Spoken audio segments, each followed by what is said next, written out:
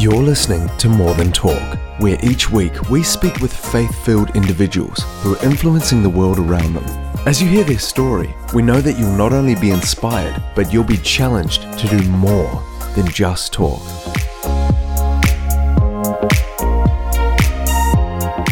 Hi, I'm Rebekah Proud, and today I'm hosting Rachelle Thannhuaser. Rachelle is a provisional psychologist and is currently completing a Master's of Educational and Developmental Psychology. Rachelle works with international students in residential care, and as a third culture kid herself, this demographic is close to her heart. Having travelled to various parts of the world and experiencing much change in her early life, a phrase that often returns to Rachelle is the courage to stand alone. And this is something we're going to discuss in today's episode. There are times in our life where we can find ourselves making a decision to go one way while everyone else is going another, or standing for something that not everyone else is standing for. As Rachelle unpacks her story, we discover that these kinds of decisions take courage. So why don't you join me for the next few moments as we hear a story of faith and risk mixed with a whole lot of wisdom and courage. Please enjoy the podcast. Rachelle, great to have you on the podcast. Great to be with you, Beck. Thanks for having me. I'm very excited for our community to hear from you today, and you are talented, intelligent, cultured, and an absolute go-getter.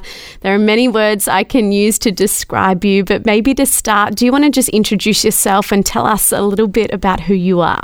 Yeah, sounds great. I mean, I'm going to have to come back more often if I get those kinds of adjectives when I've got something to live up to. Okay. So I am a provisional psychologist. I was registered just earlier this year, actually. I'm doing a Master of Educational and Developmental Psychology at Monash University, and that's something that I'd love to touch on a little bit because it definitely hasn't been an A to B direct kind of journey, that's for sure. Yeah. In terms of my background, I mean, I'm a third culture kid, probably something that a lot of people are part of Numa and maybe listening from elsewhere can relate to. I was not born in Australia. I was born in the US. My mum is American, French, Canadian, and my dad is Australian, Dutch. Wow. So lots of excitement in the family and different traditions. So I guess in a lot of ways that's influenced my interests and probably my values and the way I spend my time. And yeah, that probably gives you a bit of a snapshot of the things I'm interested in and what makes me me. Yeah. And what are you currently doing today? What does study and work look like for you at the moment? So I'm full-time studying, but I'm also part-time working. So I'm a boarding house supervisor and have done kind of contract work on the side in different areas like media and communications. And you've been studying for a while, haven't you? Yes. I'm actually, so next week I'm meeting with some supervisors to try and prepare a PhD proposal. Wow. And so I was sitting there trying to calculate how many years then would I be studying. And I think I figured out it would mean that I'd done 11 years by the end of that process. Oh, wow. I wish you could give me some of your enthusiasm to study because I definitely need it. But what made you want to study psychology? Were you particularly interested in it, or was it an experience maybe that led you down this path? All of the above, I'd have to say. I think I have such a curious mind and I want to understand things that are complex and I like to problem solve. And I think one of the most dynamic problems to solve is how people think and feel and relate to the world, and then how that plays out in systems as well. So I think that's just so fascinating, and there's so much that we don't know. So as I kind of learn more and more about it, I've discovered as well that it really, it matches psychology, matches kind of biblical principles, and even the ideas of kind of acceptance and commitment and empathy, and I feel like they have a lot of biblical themes. So anyway, that's kind of tangential. No, I love it. It's something, the more I learn about it, the more passionate I become. Wow. But also on kind of a personal level, there have been lots of different things in my life that have, might sound dramatic, but kind of broken me down or humbled me. And I really wanted to understand in practical ways, how do you pick yourself back up? What does resilience look like? How do you relate to people well and live a meaningful life? So it's kind of, it's all of the above. Yeah. It's psychology itself and what it can do for people. And in some ways it's a bit personal as well. Yeah. It's amazing how much our experience and upbringing can have such an impact on what we do as well. Today we're focusing on the courage to stand alone, and this is something I know that is close to your heart. You've shared with me before that the phrase the courage to stand alone is something that just often returns to you. Can you tell me why that is, and what would you say standing alone looks like? I think like straight off the bat, it just keeps coming back to me because life is humbling in a beautiful way and also in a really challenging way. And sometimes, and I'm mindful that I'm saying this in the COVID period as well, so this is going to look different for everybody, but it can be quite lonely. And so I think it takes a lot of courage to confront yourself in a way and be willing to look at yourself, see your flaws, but also see who God made you to be, and to speak your mind and to speak truth, even if people aren't standing with you. And then another layer on top of that is doing that with humility and integrity and empathy and discernment and all those extra layers. So when you embrace who God made you to be, you can live the most fulfilled life for yourself. It's almost that pursuit of happiness idea, but I also think that you can have the biggest impact on your community around you, however big that community is. Yeah.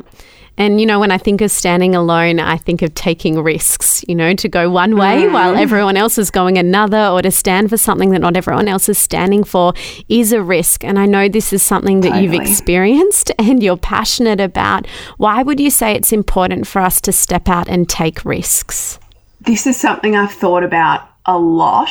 I think there are kind of underlying principles, and then it would also play out uniquely in individual circumstances, and kind of depending on the risk in front of you. But at times where I'm confronted with a choice, something that's really risky, I keep thinking, if I don't take a risk, I'm still taking a risk. It can get a little bit trippy, but no matter what you do, it's kind of like that idea that you're always being formed. So be intentional about what you choose to spend time with and what forms you. I think it's similar with risks. We're kind of lulled into a false sense of security that if we don't take a risk or if we avoid something, that we're keeping ourselves safe. Wow. But I think the perspective, or I really think I'm convicted that the truth is that life is not safe or kind of comfortable in the way that we want it to be. And I think what we really do when we don't take risks is we numb. There's this amazing idea from Brené Brown. I'm not sure if people are very familiar with her work. She's oh my gosh, I love her so much. She has a doctorate in social work, I believe. She's from Texas, and she talks a lot about vulnerability, and she talks a lot about belonging and all these kind of concepts that I think are interrelated. But she also talks about this idea of numbing, and you can't selectively numb. If you try to numb the pain, and if you do that by avoidance of risk, avoidance of things that challenge you, you also numb the joy. And that has really kind of planted itself in my mind and in my heart, and scares me more than risks do now. The idea that I wouldn't live to my full potential, that I wouldn't glorify God with my potential and with the abilities He's given me. Wow. That's incredible. And Rachelle, can you share with us some of the risks that you've taken over the years? I know there are many and they are very inspiring, but even if you could share a couple of them. Yeah, sure. Well, I guess in a really kind of practical, bite-sized way, with my professional networks, that's an area where I always feel really motivated to take risks. And it's kind of funny because I still find it really scary. But for some reason, I find myself taking more risks in that kind of area. So on a really small scale, even when I was doing retail work, for example, I'd meet some really interesting people. And I'd get talking with them when they were at the counter. And I'd realize that we had something in common. So, for example, I would meet psychiatrists, and this is kind of early days for me training as a psychologist. And so I would ask them for their business card. And I created a folder then, and I wrote a little vignette, I suppose, of who I met, how we kind of connected, their contact details. So now I have this folder full of business cards and people I've connected with. And so in the moment, that's kind of a small risk, but a really scary one.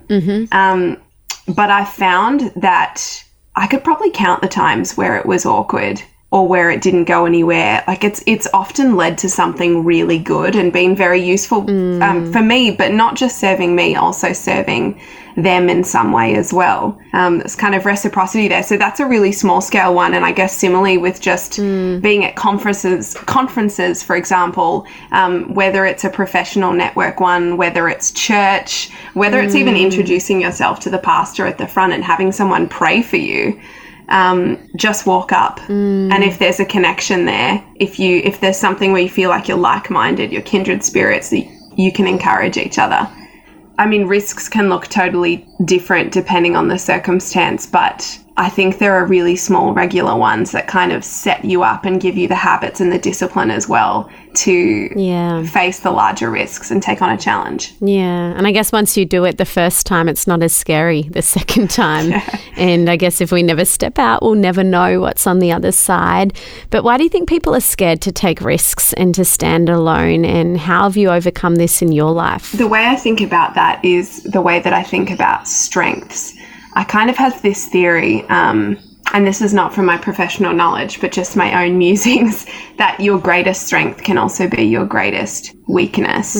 So, for example, if you're really compassionate and empathetic, I think often the flip side of that is being sensitive and really carrying things, and that can be your Achilles heel. Well, I think it's kind of similar with this idea of standing alone and being courageous because we're created for community, but I think the thing that can wound us most deeply is community as well and relationships. Yeah. I think that really scares people. So I think it's a process of overcoming. I think the little choices set you up for the bigger choices. Yeah. Kind of, it reminds me of that ad from Little Things, Big Things Grow. Yes. I just have that singing in my head. I've got the melody in my head now, yeah. Yeah, I know, right? I think as well, I like to give myself visual reminders in my kind of safe personal settings at home. So I have a whiteboard and I write on it most days and I leave up a message to kind of challenge or encourage myself. One that's been on my desk for a really long time is just the question, what would you do if you weren't afraid? And I try to ask myself that each time a risk presents itself. Wow. When I'm nervous about something, it's a way that I can kind of focus and quiet the noise and go, okay, because often we know what we would do if we didn't feel X, Y, Z, or if we weren't afraid of losing something that we already have. Again, tangential. I'm verbose. I'm sorry. No, I love it. Please. We want all your wisdom because I just think that you've taken so many risks and stepped out and, you know, even in, as you said, in high school and then putting all of these mentors in a folder and looking back now, I'm sure you're still in contact with many of them. Rachelle, it's just awesome and I'm so glad our community can hear this and I'm taking on so much of your advice right now. I think I'm going to go and write a little post-it saying, what would you do if you would not be afraid? But I guess before we finish, what would your advice be to those that are wanting to stand alone? So as you mentioned, not in the sense of having no one else in their life, but those that are wanting to, step out in courage and stand for something that maybe not everyone else is standing for or try something new or even lead in a particular space. What would your advice be? This one might feel a little bit left of field, so I might have to explain it a little bit. But essentially, I think the best advice that I have for everyone listening is the advice that I have for myself and that I try to follow myself, and I find it challenging but the most helpful. It's get your eschatology right. What do you actually believe about the gospel, about the direction of your life, God's plan for the world? On a kind of dramatic note, how it all ends. What is your theology? Because if you really believe that you are a child of God, and you've really internalized that, and it's in every choice that you make, it's in your thoughts, it's in the way that you approach the world, I think then you have kind of a right order of desires, or things automatically have to shuffle. Yeah, it's a big one to sit with, and I feel like especially if you've grown up in church, there are so many things that we say that can feel kind of like throwaway lines, like, do you believe in the gospel? What are you kind of made for? Yeah, cliches. What's the meaning in life? Where's this world going? And I think we can kind of become a bit dull to how profound some of these ideas are. So I would say get your eschatology right. And I think you often do that by meeting with people and allowing yourself to be challenged by the way that they think, by being humbled by other people, by dwelling in truth and sitting with it every day and asking yourself, is that something that I believe in my head, or have I actually accepted it in my heart and now I'm living from it? Figuring out where those gaps are and then taking risks, I guess, where those gaps are. Wow. Well, what incredible wisdom you have. I couldn't agree with you more.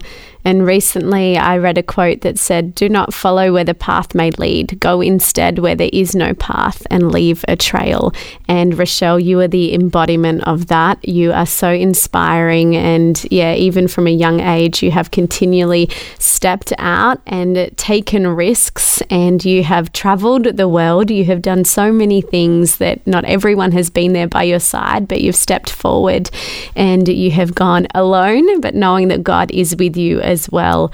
So are there any final thoughts you want to share before we wrap up today? There's a short quote, if you wouldn't mind, that I'd really love to share, because when I was thinking about, there are actually two things I want to leave people with. If you're into poetry or literature, or these are the things that really kind of speak to me and help me with that perspective. There's a great movie called The Dead Poets Society, and they quote a lot of classic literature in it. And so they quote at one point Henry David Thoreau. And so this is kind of a paraphrased version of his longer poem.